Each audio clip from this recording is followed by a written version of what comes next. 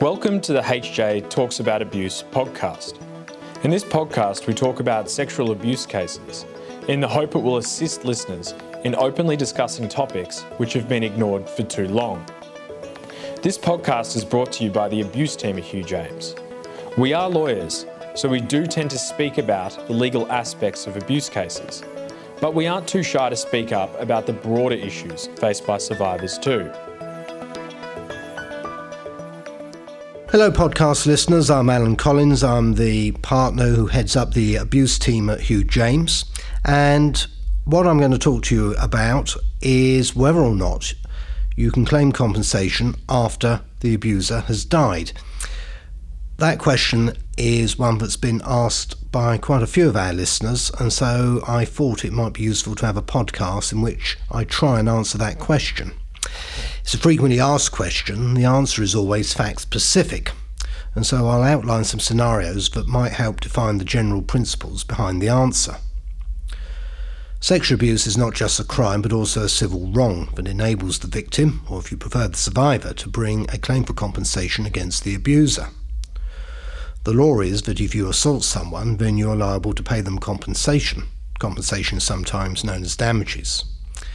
The victim can take legal proceedings in the civil courts against the perpetrator, that is, the abuser, and if they win the case, the judge will order the abuser to pay compensation.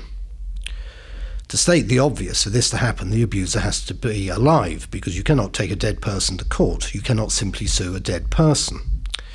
If the abuser has died, however, relatively recently, then perhaps the victim can take the abuser's estate to court. The claim would be brought against the estate, which means the personal representatives. If the estate has been wound up, then it would be too late. Again, to state the obvious, if the assets of the estate have been distributed, then it's simply too late. And so the advice is that a victim needs to act speedily in the event of the abuser dying. There is absolutely no point in sitting around or sitting on the fence, because you're going to find it is simply too late. You have to bear in mind, though, that the estate may not accept the claim. If the limitation period is expired, the estate has a potential defence to any claim.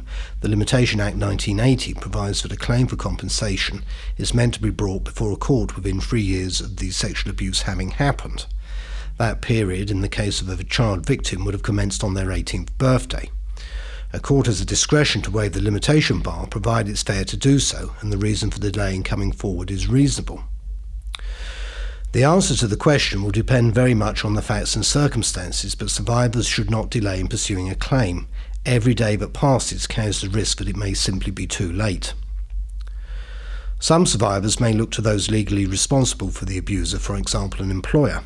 If the abuser has died, the former employer again may rely on the limitation defence. The argument will be that a fair trial is no longer possible given the abuser or alleged abuser is dead. If, however, there's evidence that proves that the sexual abuse regardless occurred, or there's been a successful criminal prosecution, then arguably the fact that the abuser or alleged abuser is dead is not so significant. So to conclude, the answer to the question is very fact-sensitive. There are considerable obstacles to pursuing a successful case if the abuser is dead, but much will depend on the circumstances. And therefore, victims, survivors, should get legal advice as soon as possible.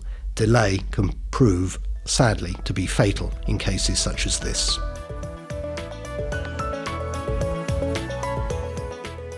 Thank you for listening to this episode of HJ Talks About Abuse. You can subscribe to our podcast on iTunes, Spotify, and Google Play. If you would like to speak to Alan or I about something you have heard this week, or even if you would like to suggest a topic for a future episode, please do get in touch at aboutabuse@hjtalks.co.uk.